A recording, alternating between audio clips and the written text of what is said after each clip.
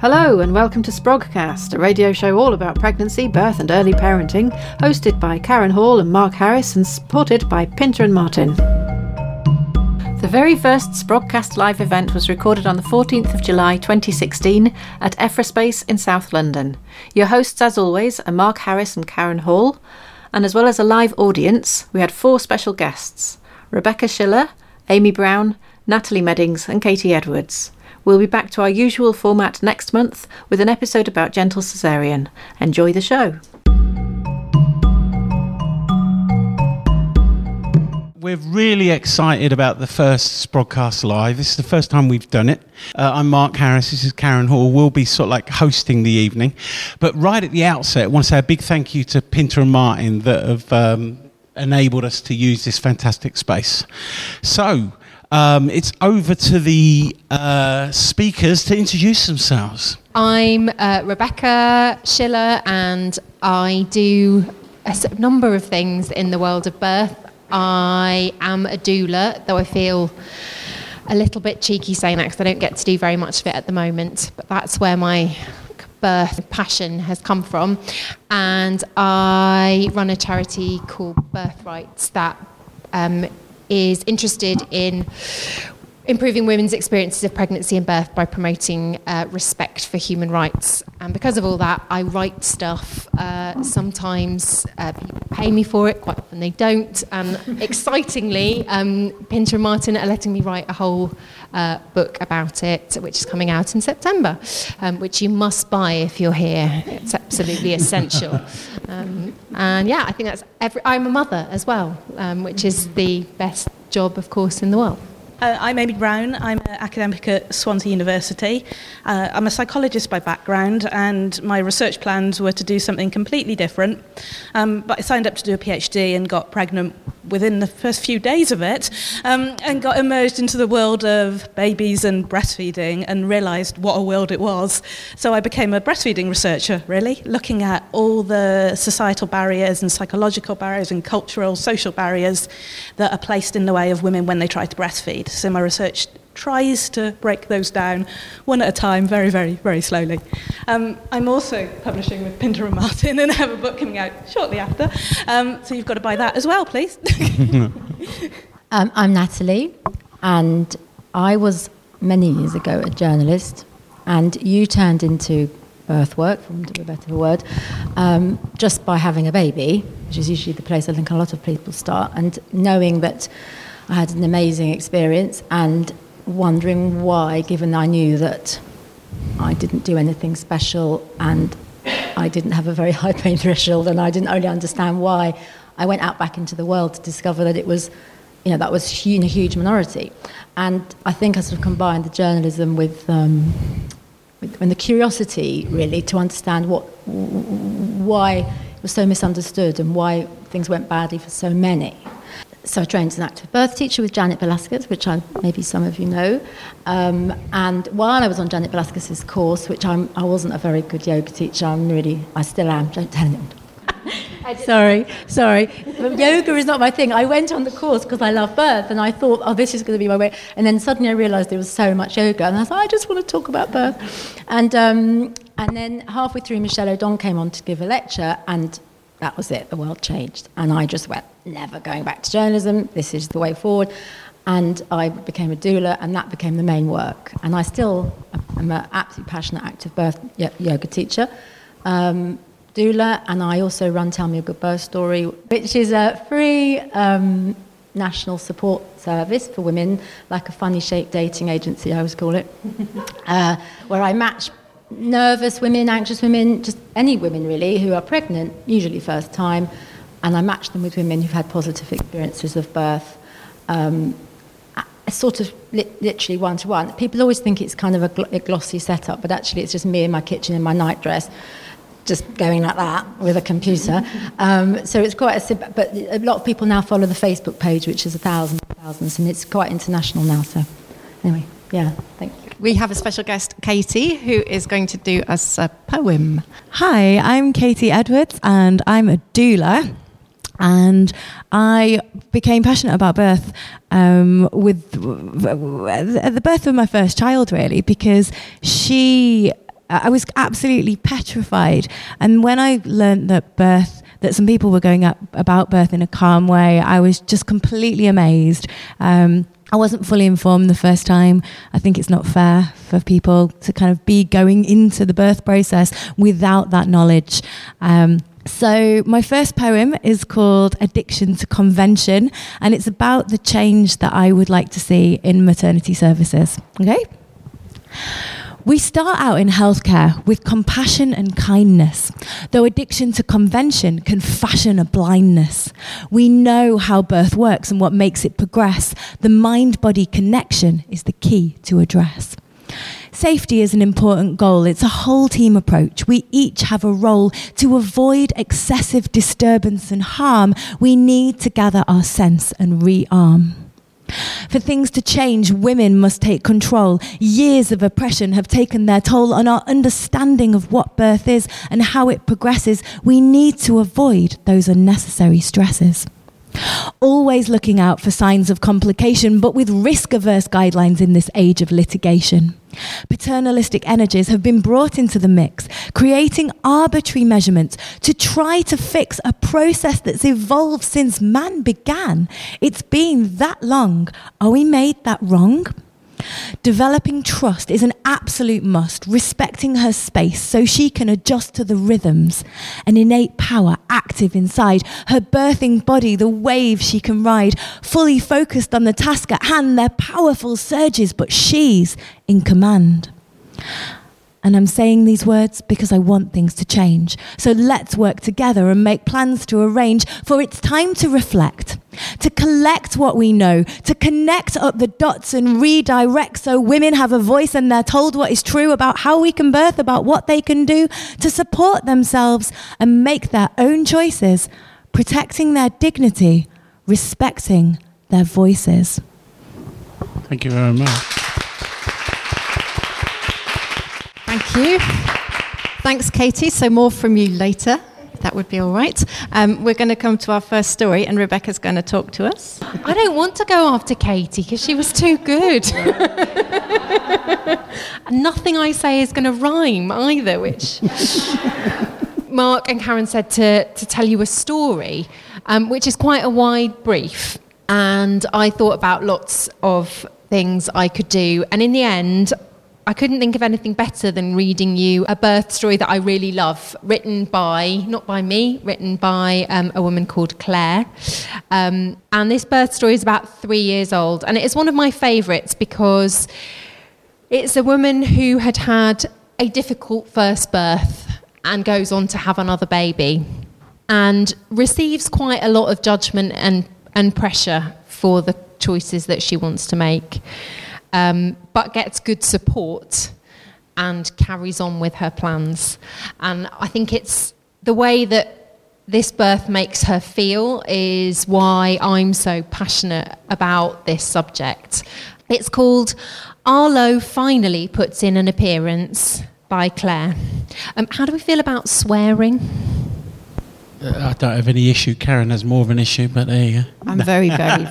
No, we'll bleep it, it's fine. No, Okay, you'll bleep it. It's quite integral. It's only to because of the iTunes license. Go ahead. It's not throughout, but there is some swearing, so if you are easily offended, please leave the room now. For goodness sake, don't leave the room. Then there was one person left. Let me ruin the end of the story by telling you the punchline at the beginning, just in case you can't be bothered to get to the end. I gave birth to our gorgeous son, Arlo, an 11-pound, 2-ounce baby, at home, with no drugs save a tiny whiff of gas and air, and no tearing or stitches. Boom. And also, the baby was what they like to call compound presentation, which means that in addition to having to push out his massive head, no, truly, the size of his head was in the 98th percentile. He also had his hand against his head, which makes the whole thing, well, bigger. Okay, bragging over, I promise. But the thing is, giving birth to Arlo made me feel so amazing. It was just like, if I could do this extreme birthing thing myself, then I could probably do any fucking thing I ever wanted to do in the universe, ever. And you know, a little bragging is justified. I'm proud of myself because this was my second labour and my first was the opposite in every way, aside from the truly awesome outcome both times. If you'd asked me any time up to about 38 weeks through this pregnancy, I would have told you that I was going to go into hospital at the first sign of contractions with a stack of magazines, ask for an epidural, and wait calmly to be told when to push. This was until a friend gently recommended I meet a doula. She was wonderful and life-changing, like a cross between your best friend and your therapist, only she's seen as many vaginas as a gynecologist. She is an awesome tea maker too. Though I'd like to say that isn't her main skill. I'm pretty sure her main skills are listening and adapting to whatever you need her to be. We met her, and the first thing she did was listen as Dylan and I talked through the experience we had when we gave birth to Nate. The good, an amazing midwife called Comfort who rescued me in my hour of need. The bad, being shouted at by a less good midwife at another critical stage of my labour. And the ugly, you don't need to know. She listened and made me feel just better about the whole thing. She made us realise that we'd been victims of bad luck and unfortunate circumstance like shift changes and hospital protocols, and that my labour didn't need to be like that again. After a few discussions with her, I realised that what I wanted was to feel relaxed and in control. And I realised that my best chance of that happening would be at home. I'm private and self-conscious, so being around as few people as possible and as hidden away, I'd have a much greater shot at staying in control of my contractions. I knew that some people might not approve of my idea of home birth, but I didn't think my midwife would be one of them. Because I was presenting with a larger than average baby, they felt I was high risk. Luckily, I had my doula's support and she helped me by pointing me in the direction of some reading and a local supervisor of midwives. Soon I felt confident in a way I never had when I was pregnant with Nate. Though I wasn't expecting to go 2 weeks overdue, and to say I was pissed off is a massive understatement, especially as I'd been having Braxton Hicks from about 37 weeks and my first baby was on time. But my doula talked me down and reminded me that the baby just wasn't ready yet and would arrive any day now.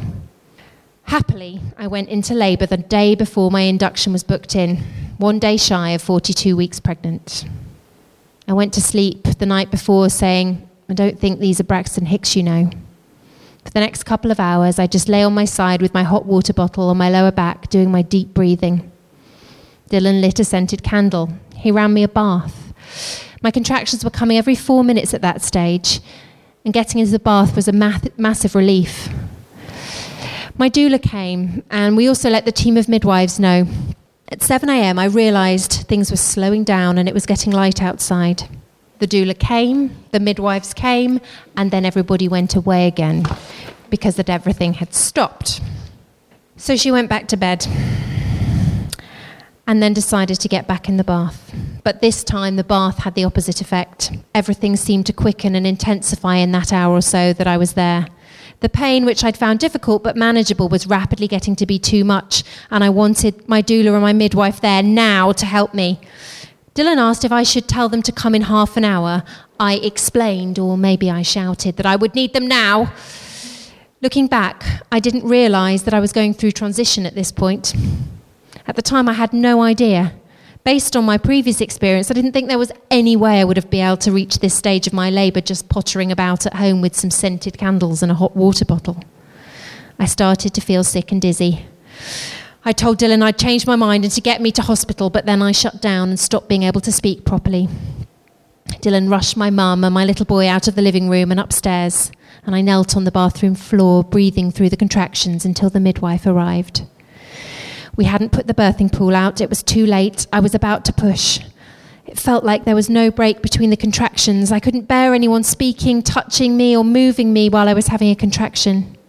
But the midwife was amazing. She just went with what I wanted. She didn't try to examine me.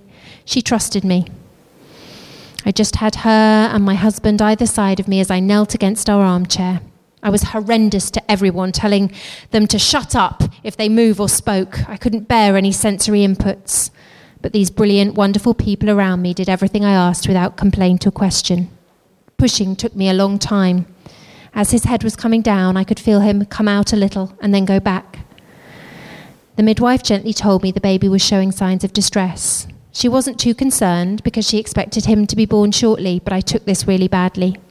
I started to cry, fearing that the baby's head was getting stuck as it had last time and that I might have to have an episiotomy, or they might have to take me to hospital in an ambulance. I couldn't contemplate moving a muscle. I sobbed.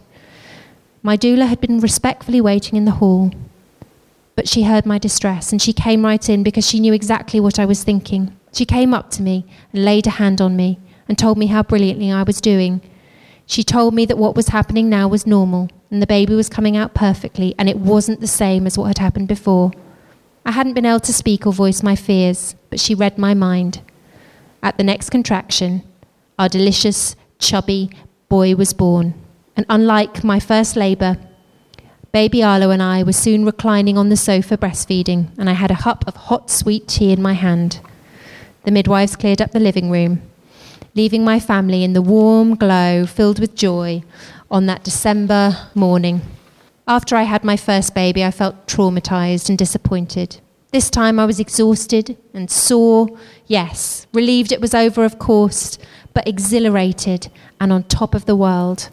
So I'd love for other women out there who are frightened because it is their first experience, or who have had a bad experience in the past, or who just don't think they are strong and capable enough, or who think their baby is too big or not in the perfect position, to know that if I can do it, anyone can.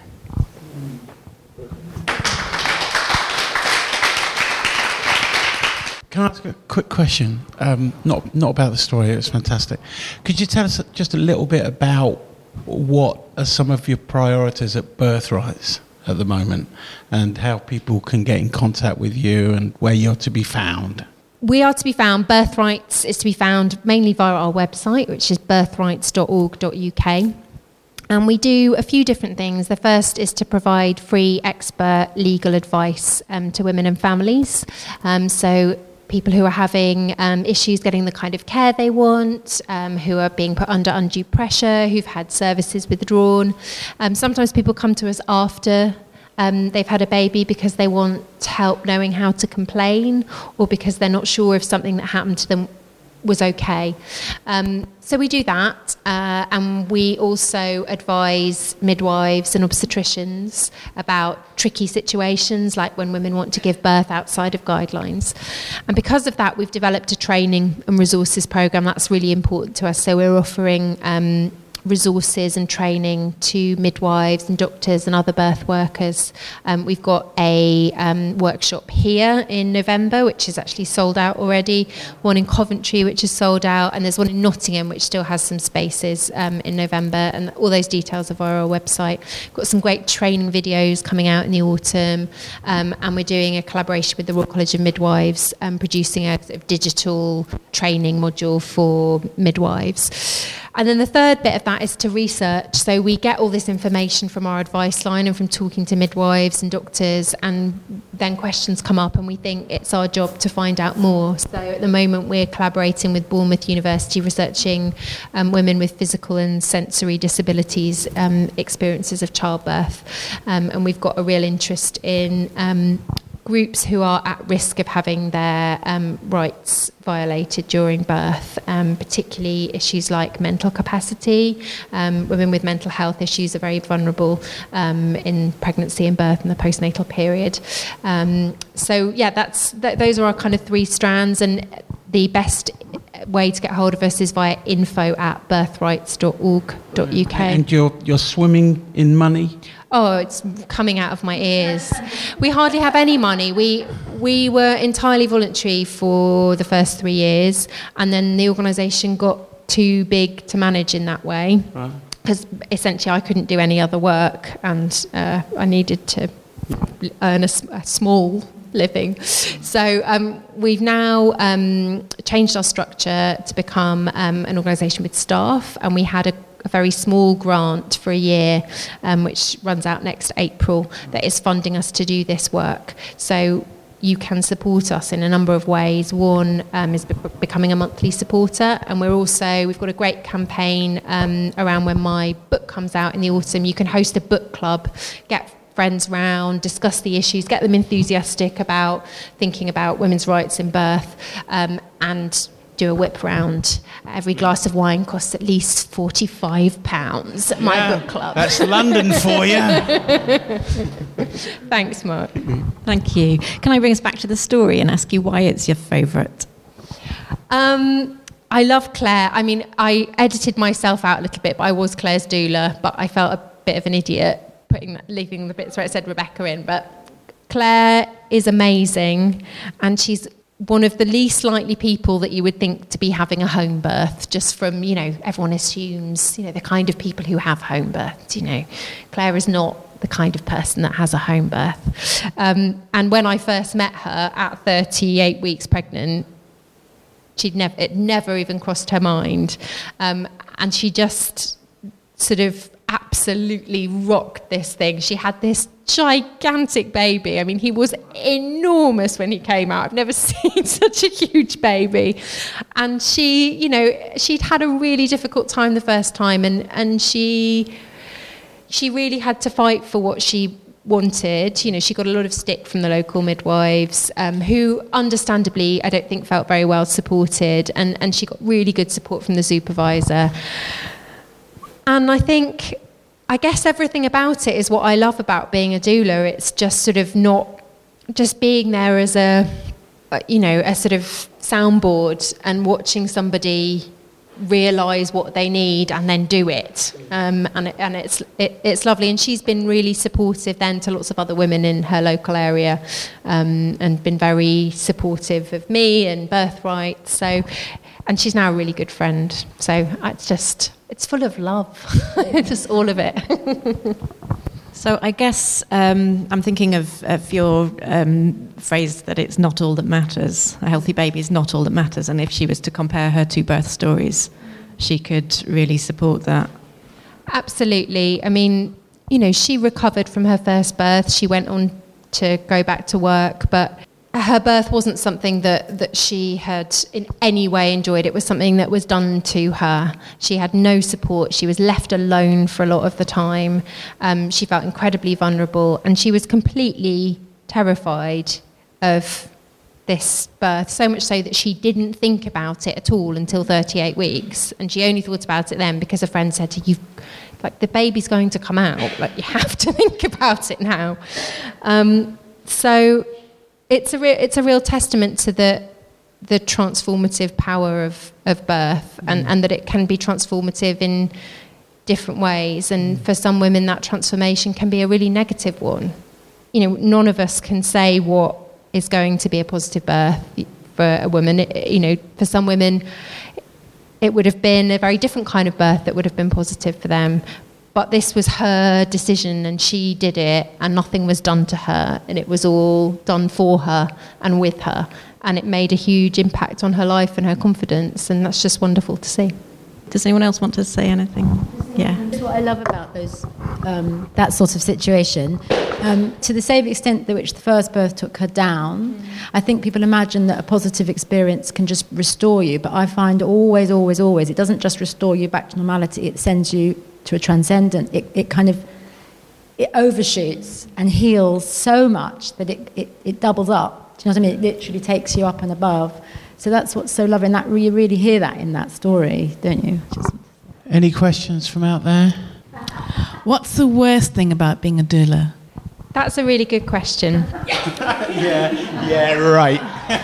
No, it is, because I think that's why I don't get to do much doulaing anymore, because the worst thing for me about being a doula was the number of times that I just had to witness stuff that wasn't okay, and feel complicit, actually, sometimes. So I had to become an activist in some way, because I couldn't, I don't think that's unimportant. I think that the individual support is hugely important.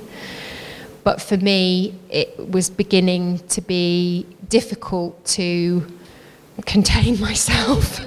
And I had to start doing something that felt like it was more of a sort of systemic and structural level. And I really miss the one-to-one work, and I want to do it, and I think it's incredibly valuable, and it's also selfishly incredibly valuable to me because I get to see what it's like. I get to be reminded why it's important, But that for me was the hardest thing, and the number of times I'd have to go off and like scream into a pillow and debrief with all of my doula sisters, and then debrief with them some more, and have my husband cannot have another conversation with me about someone's birth. It's like, well, I'm not really, if you tell me about someone's show one more time, I don't want to discuss it.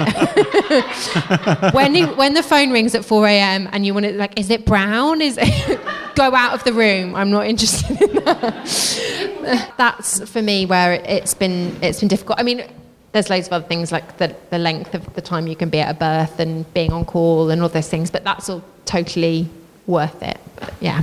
Thank you. Thank you so much, Rebecca. We're going to move on to Amy. Yeah. Wake up. Okay, I want to talk about breasts, obviously. Well, more breastfeeding really than just breasts. I usually manage to get the conversation back to this. I want to talk about somebody called Lucy. Let's call her Lucy. Lucy's story. Lucy is part my experience, part my friends' experience, part what women tell me in research, and part, in a way, most women's experience in some way. I think most people can probably identify with Lucy's experience. Now, Lucy now is a new mother. She's got a brand new baby. Perhaps, let's say he's about 10 days old. She's got over the initial part of having a baby, and she decides one day to take her little boy out in his pram to the shops. And when she gets there, she meets the general public. Now, the general public can't but help stop Lucy and talk to her. She's got a gorgeous brand new baby, and they all stop her as she's trying to walk around the shops, and they ask three things, because the general public always ask three things about babies. The first one, is it a boy or a girl? And Lucy decides this time to say yes. Yes, it is a boy or a girl. And the general public look at her and go, okay. General public is not put off at this, though, and decide to say, well, how much did it weigh at birth? Because the general public needs to know this, and she makes it up and says, 20 pounds. And completely still not put off comes three little words. Is he good? You knew I was going to say that. Is he good? Now, Lucy's a brand new mum, and she's a bit shocked by this because she thinks, he's my darling little boy. Of course he's good. Now, another version of Lucy, perhaps me, usually answered something along the lines of, well, doing well this week. Don't ask me about last week, though. So much trouble with the police.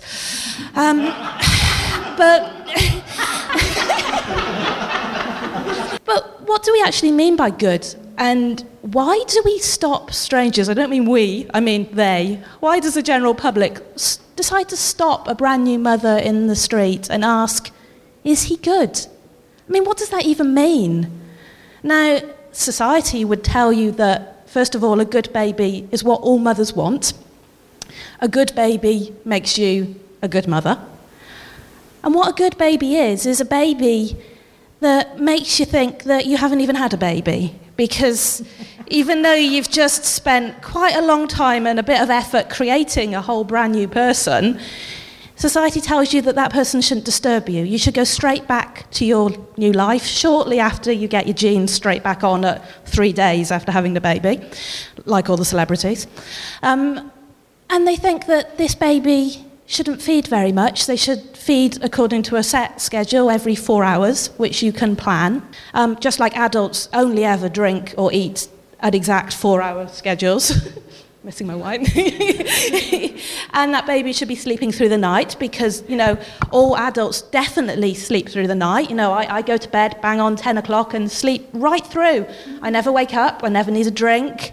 I never have a nightmare. I never perhaps need comfort in some way. But we expect this of young babies. And the general public tell new mothers that this is a good thing. And if you say, oh, no, he's actually waking up, they'll turn to you and say, well, what a naughty baby.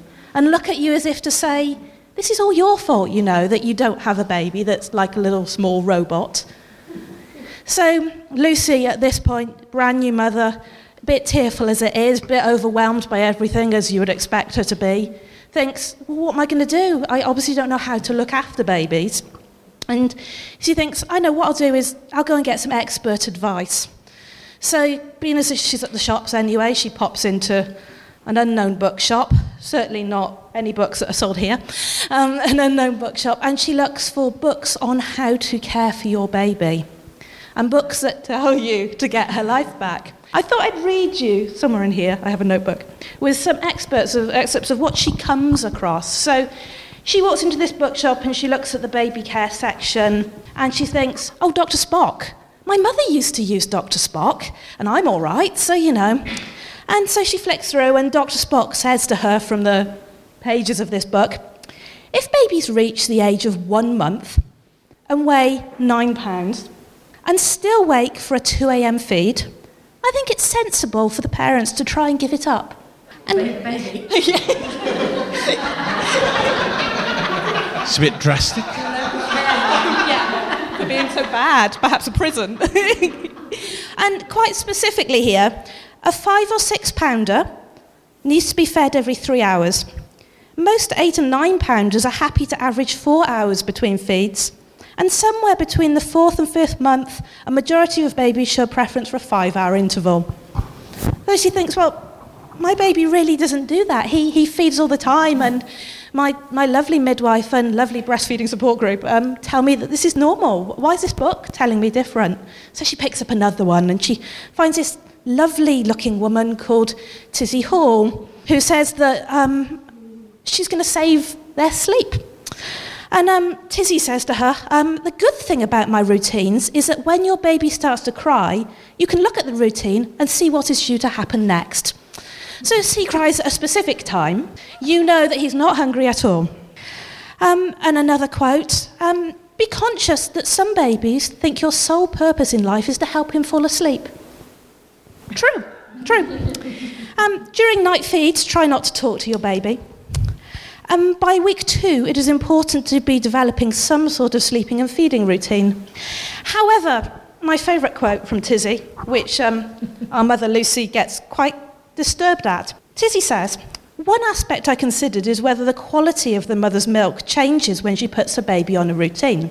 Because cow's milk is close to human milk, which is why we drink it and feed it to our children, I decided to discuss it with various dairy farmers. Dairy farmers stick to strict routines in relation to their milking. Most will milk their cows at 5 a.m. and 3 p.m. every day. When I inquired why, it was explained to me that milking the cows at a set time every day meant their metabolism knew exactly when and how much milk to produce. The farmer said that if they milked their cows earlier or later than scheduled, the milk would not be the highest quality or quantity.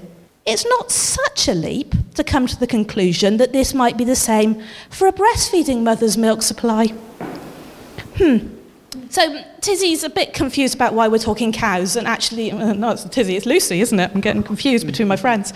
And thinks, no, enough of her. We'll go for this final one here of this nice-looking woman called Gina Ford.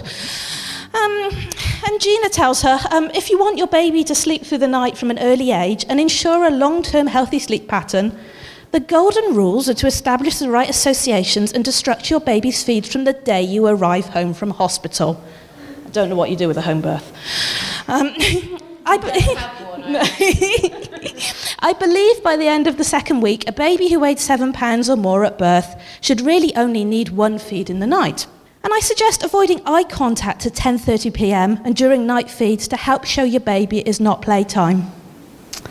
And by 3 to 4 months, if your baby is breastfed and still wakes up at night, talk to your health visitor about replacing the late breastfeeds with formula. And finally, the majority of babies I helped care for usually sleep through all night to 7 a.m., somewhere between 8 and 12 weeks. Thankfully, at this point, Lucy just happens to meet a lovely breastfeeding counsellor who just happens to be going through buying all the books or turning them round so nobody can actually read them. And they talk to her and they explain how breast milk is produced and the normality of cuddling a baby and how, as adults, we wouldn't treat our partners or even our friends like this. If your partner woke in the night with a nightmare, you wouldn't turn to him and say, "Shh, can't look at you. You should be sleeping through the night by now. There's the spare room. We've been through this before." Nor would they ignore the British custom of making cups of tea continually for people because it's not a set time on the clock. But seriously, Lucy's story, it's why a lot of women give up breastfeeding, because that message from society keeps coming at them. And until we teach society to at least stay away from new mothers if they can't say anything possible, I think we're still going to have a pretty big problem with breastfeeding. Brilliant.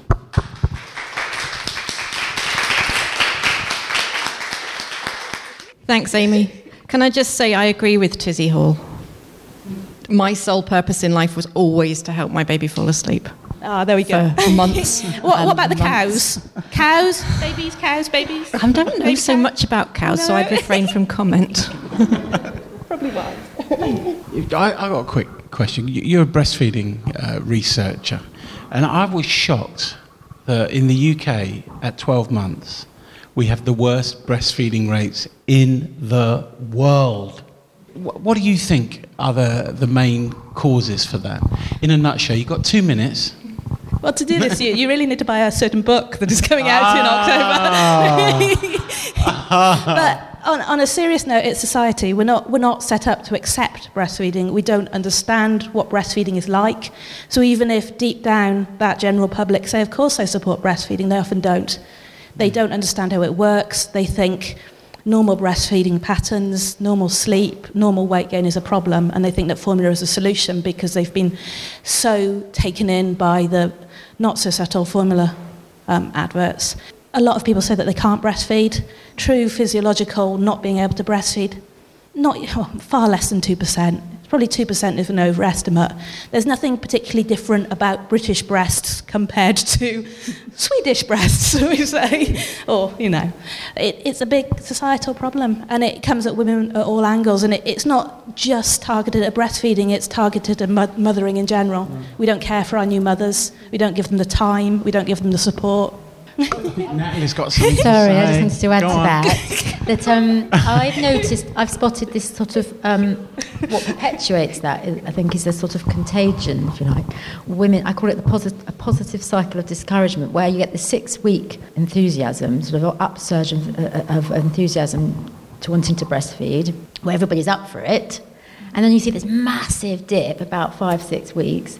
And I've been watching it, and I've noticed that between each other, on NCT groups and WhatsApp groups and all this, there's this little trickle of, well, I'm going through the night now, and I tell you what, I just do 1 bottle like that. And then it sort of sets it. I know it because my mums go, well, they're doing it, and isn't that what you're supposed to do? And it's literally that simple. Yeah. And the reason I was linking it is because it reminds me of birth. It's the same in the sense that the more women tell each other that birth is frightening, and the more they tell each other that breastfeeding is a bind and difficult, and it's only going to tie you down, and you won't be able to do this, and you can't get through the night. It's infectious, and then they just all spread it one to the next.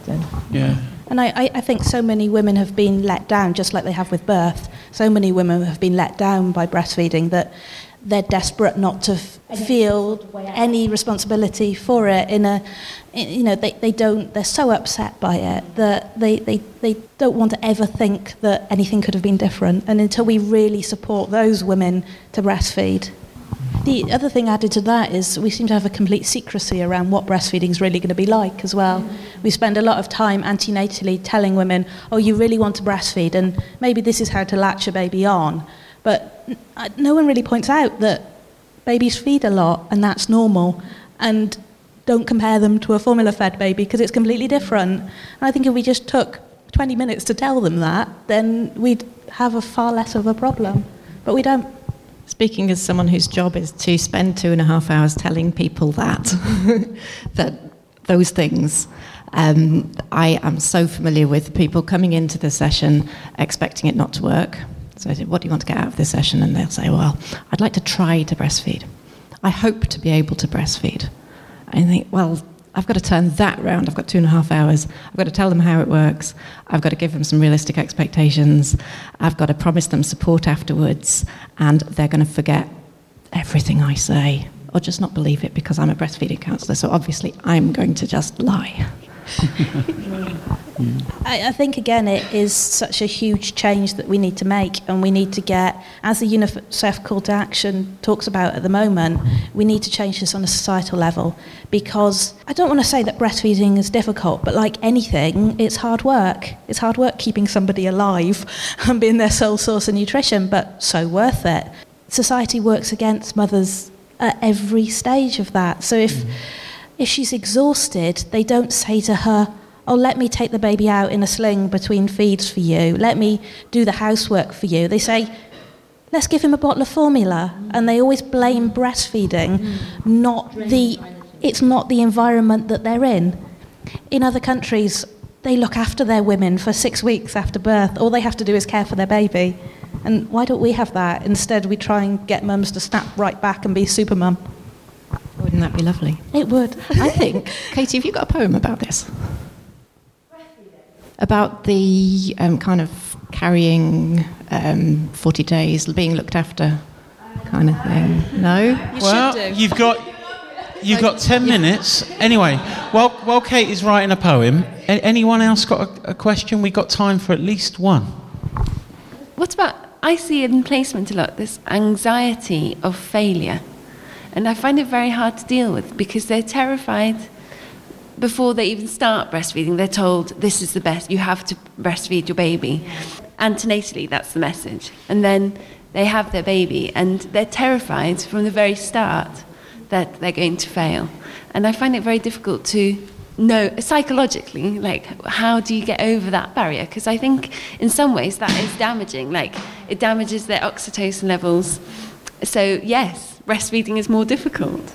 And I think at the moment we've got ourselves stuck in such a way where we've got so many let down women who are angry and upset and are shouting about how difficult it is, that of course women are going to worry about it. If they're in a culture where, let's say 99% of women breastfed at birth and breastfed for a long time, then they wouldn't be hearing those messages and those scare stories. It's societal again, that until we create an environment where breastfeeding problems just aren't, nobody talks about them because they're so very, very rare. Yeah. We used to live inside family networks, didn't we, where these stories were passed on in familial relationships. It's so true. I love what you just said. I really like how you were talking about the general public as if it was a person, because I think that's so true. I've done quite a lot of reading around it, and it's almost like even when you don't get these stares or you don't get comments, there's still like a voice in the back of your head going, oh, this is what society's thinking of me right now. And it's like this big oppressive thing that no one's even said that. No one's even turned to look at you.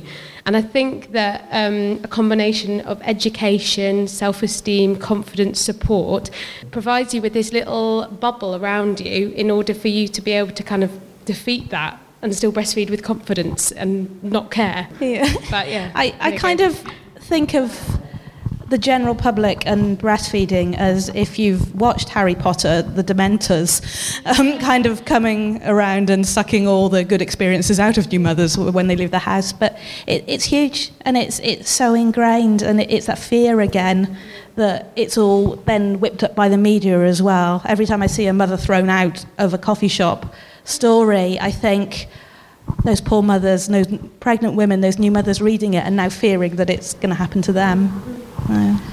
We just need to pause because I think Rebecca has to go. So thank you.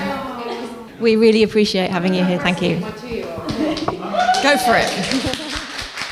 Because of what you were saying, I think the thing that frustrates me is I found hypnobirthing really early on in my pregnancy, and I had the most amazing home birth with our son. And despite early issues with breastfeeding, really persevered, and he had tongue tie issues and stuff like that went undiagnosed for a few weeks and was very stressful. But he just turned 2 in April, and I still breastfeed him now. And notice that I say still breastfeed him now.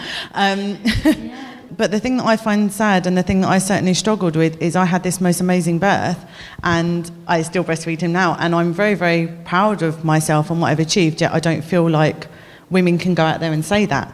When they succeed at breastfeeding, or they have the most amazing birth story, they don't feel like they can say to their friend that ended up having an emergency C-section, like, I had the most amazing birth.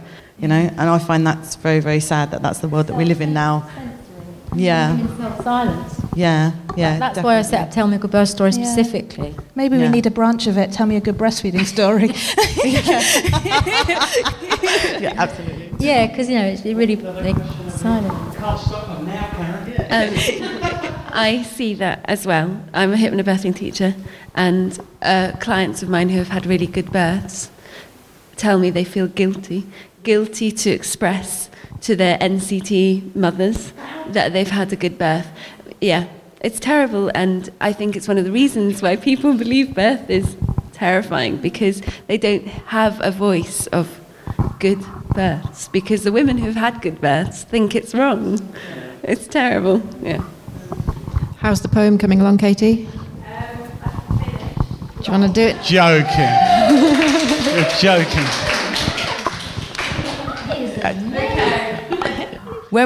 I'm not saying it's great, right? You give me like 5 minutes, okay? When we are a new mother, there's so much to do. The guests we must care for, the housework too. We care for our babies, but it's also new. We don't know what we're doing. Are they weeing or pooing? Are they drinking enough? Is our milk sufficient? Am I enough? Am I deficient? When will we learn to look after our mothers, to give them the care that they deserve? It's such a massive learning curve. Let's have 6 weeks where we're looked after, and at that point, we'll rejoice with laughter. Wow.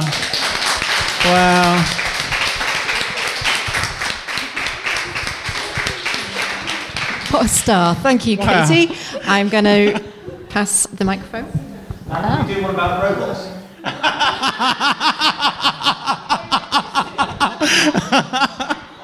I've been working in, as I said earlier, for about 14 years.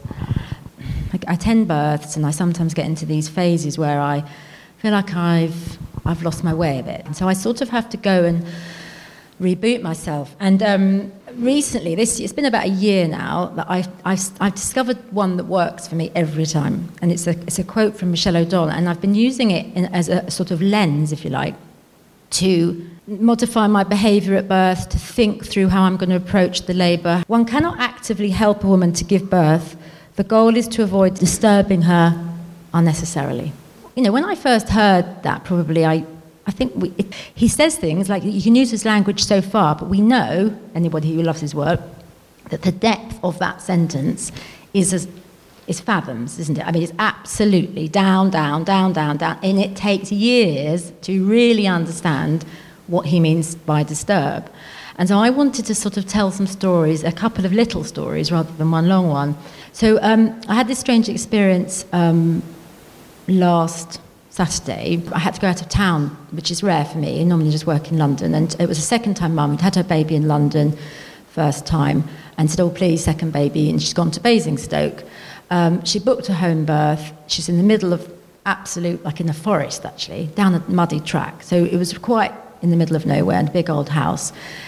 They booked her for a home birth, and then they started saying that stuff when they say, we might not get anybody there, and that kind of thing. Anyway, on the night, which was last week, we phoned them up, plenty of time to spare, and they said they wouldn't send anybody. Tried the usual thing, which some of you will know, where you say, well, it's your duty of care. And they were quite point blank, and they just said, they didn't even say call an ambulance, actually. It was a bit odd. They were just like, over to you. And so I, as an experienced doula, obviously lots of babies have fallen into my lap without anybody there. That does happen, usually with second-time mums. It sometimes happens, but that's always with a view to midwives arriving any second, an ambulance is arriving any second. It's not something that happens in a really, oh, right, that's it. Me in a forest with a woman on my own. There's no plan, and she's in the pool. And so I just reset my button. I literally just went, I did that quote. I just do that in my head. If I'm going to make this as safe as I possibly can, and I have to make this as safe as I possibly can, I'm going to live it to the max. I've messed it up many times in births I've attended where I just do too much. I just rescue too much. I rub backs too much. And I just thought, it's so hard for me because I'm a bit of a dewy person. So I just sort of laid down by her pool and I just listened to the register change of her voice. And, you know, we all know, lots of you who work in birth know the feeling, know the sounds, know the behaviour, we all know. I hadn't even gone to that depth myself, even though I've been I've obviously had babies without anyone there. It still wasn't at this depth where there was, I can't even just, such an undistracted, it was totally dark for starters, because usually, of course, somebody arrives and some light goes on in some form, something. But I'm not going to do that now because it's only me, and the dad was in the other room. So I just left it pitch black.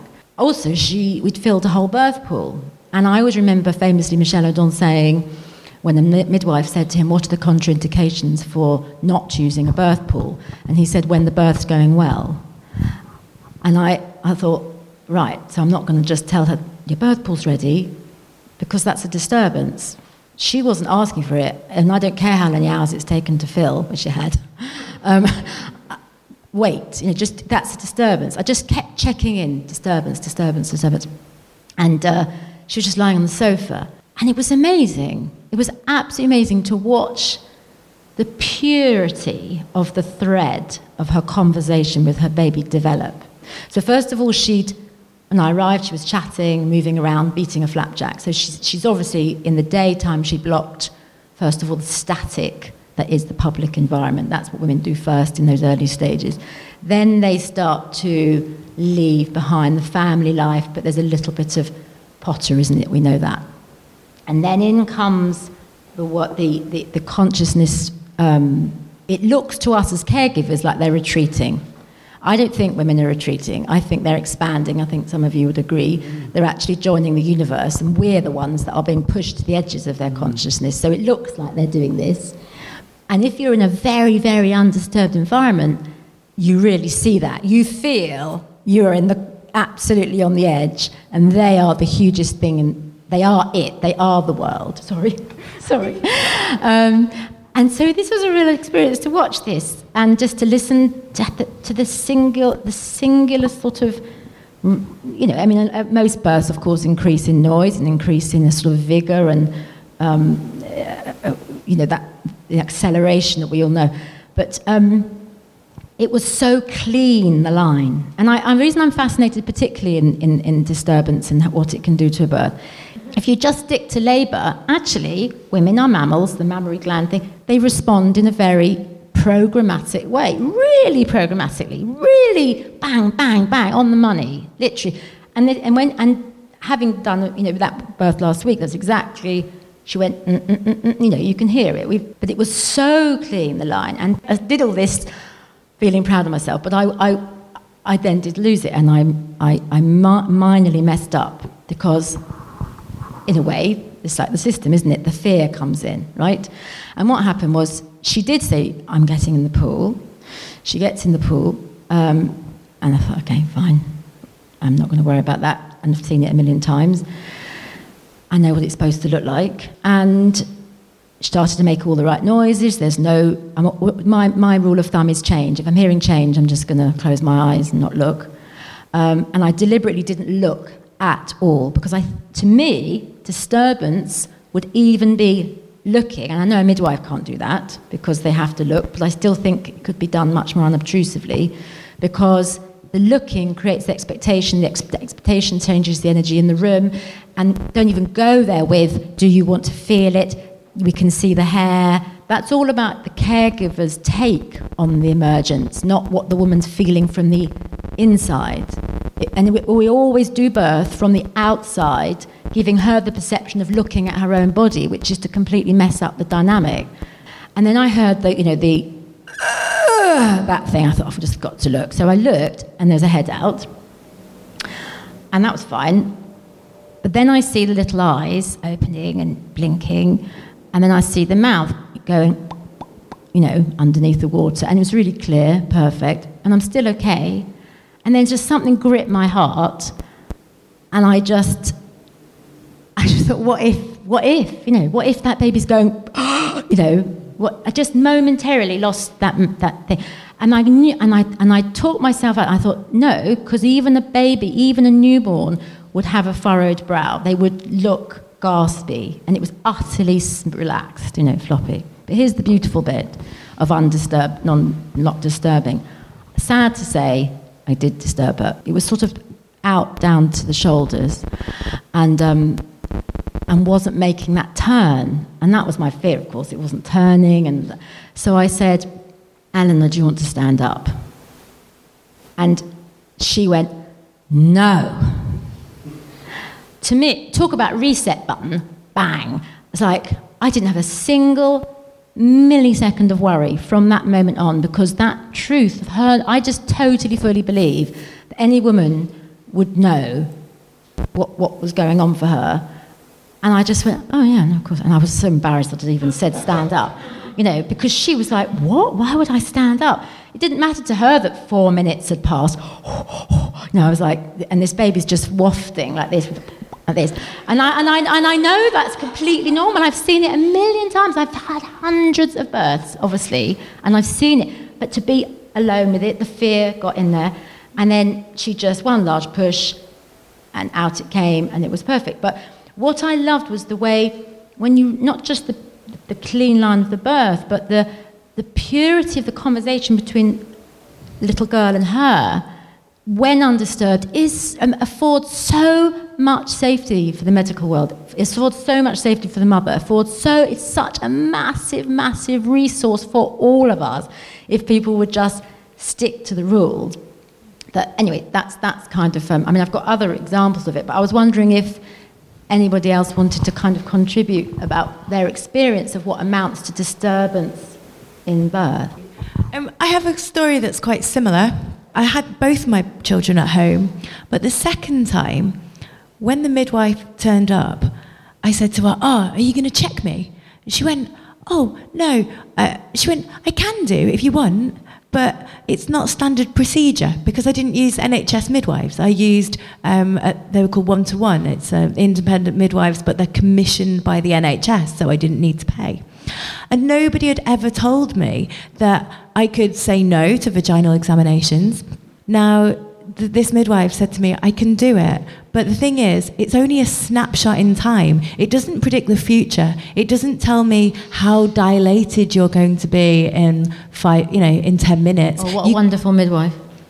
Yeah, she said you can go from 4 centimetres to 10 centimetres in 10 minutes. Yeah, and she said, but I can check you if you want. And I said, well, I'm all up for new experiences. So seeing as I had checks last time, I'll try no checks this time. And it was amazing, because actually I was just allowed to get on with it. I didn't have to keep getting out the pool to be checked. I could get in the pool when it was the right temperature, the temperature that was comfortable for me. I didn't have to wait 2 hours as I did with my first birth. So I didn't know it was going to be undisturbed, because no one told me until that midwife turned up that it could be like that. Yeah. I've had midwives say, well, how are you going to know if you're in labour if I don't check you? Which is an indication of what I'm meaning by this, if you allow the conversation between mother and baby to develop in its own keen, elemental way. Are you kidding me? women, they absolutely know when they're in labour, not least because there's a large, heavy thing in their backside. And if you connect them to that ever-growing weight that's then going down their bum, what I'm saying is that when you get women working from the inside out, that conversation is so exquisitely calibrated to the inside of her body and the outside of their body. Does that make sense? Like a jigsaw, literally, isn't it? Like click. And what can we add, really? It's what Michelle O'Donnell was meaning by that sentence. But just in response to what Katie said, if we think that can disturb, to just say one last example, I was first woken up to this years ago with a birth, who I was with her alone all day, and quite instinctively, because I don't know why, because she was confident, and I don't know why, I was very calm, quiet, I didn't do anything, we just laid down all day, and she was very, very advanced when the midwife came, and she got in her birth pool, and the midwife, I can do it with this. She went, "What's that? What's that?"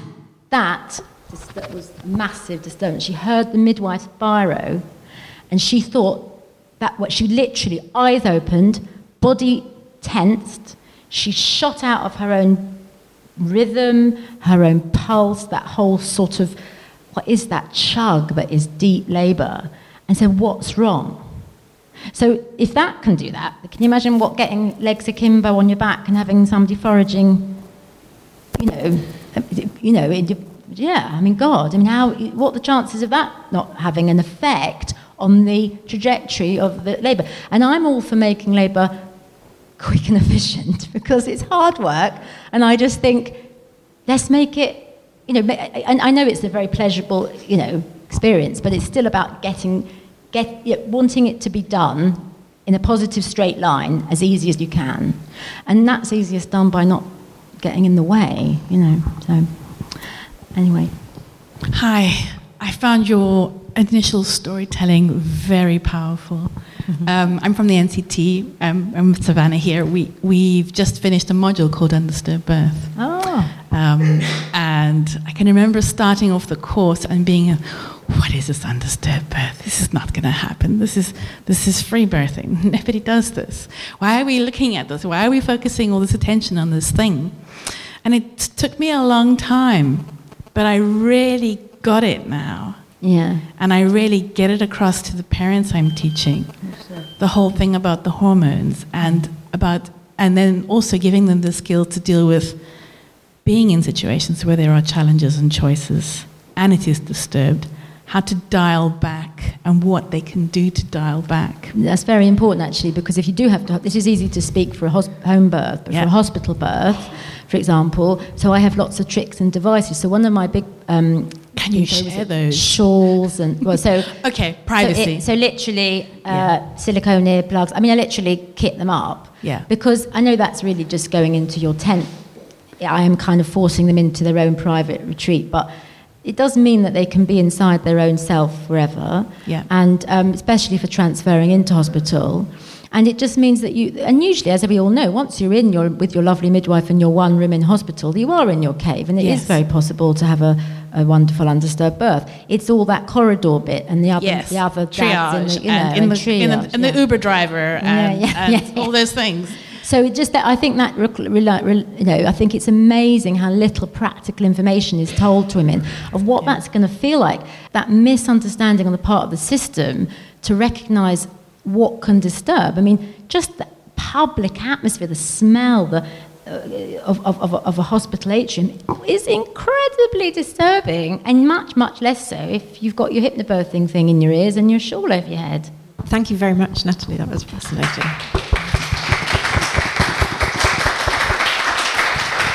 We're going to get Katie to do one more poem.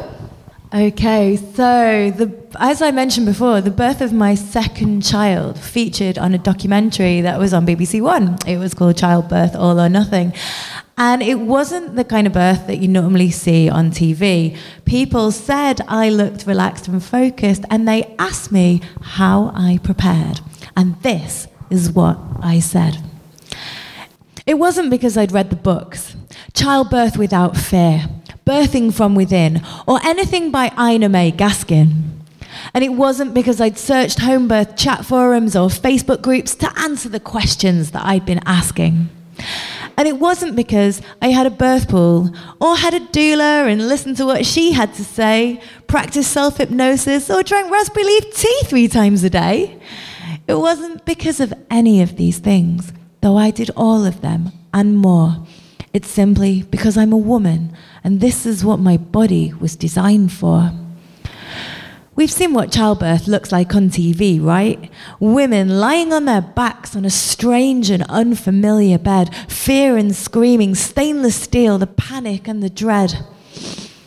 But what if the horror and the trauma can sometimes be a self-fulfilling prophecy?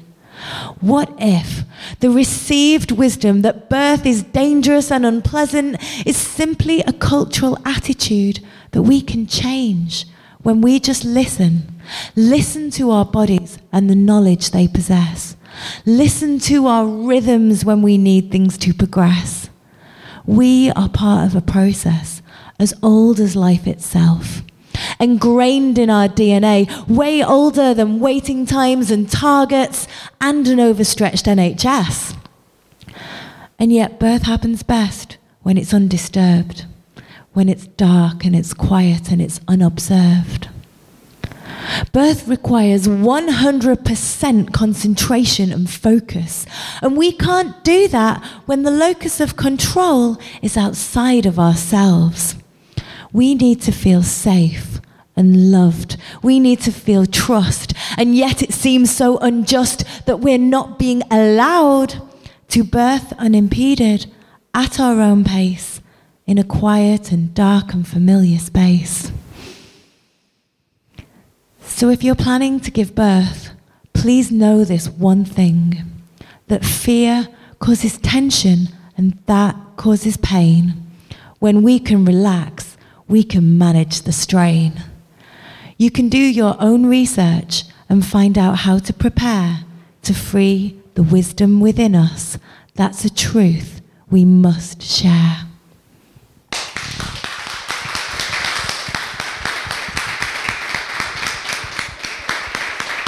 Thanks, Katie. That's perfect. Thank you. So I'm going to wrap up a bit now. Is there anything else you want to say, Mark? No. Okay. So I've got a few people I want to say thank you to. Feels a bit like an Oscar speech. So I want to say thanks from me and Mark to all of you for coming. Thank you. You can give yourself a little cheer if you want.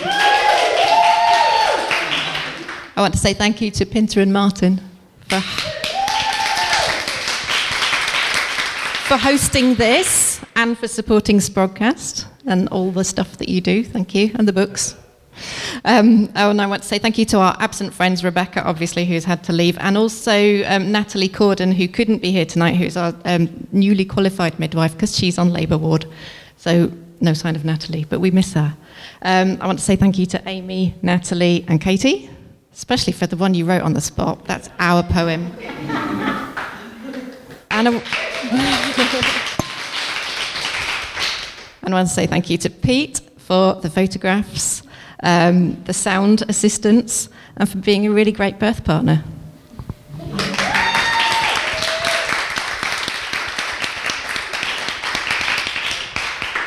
That's all. You've been listening to Sprogcast with Mark Harris and Karen Hall. Sprogcast is supported by Pinter and Martin.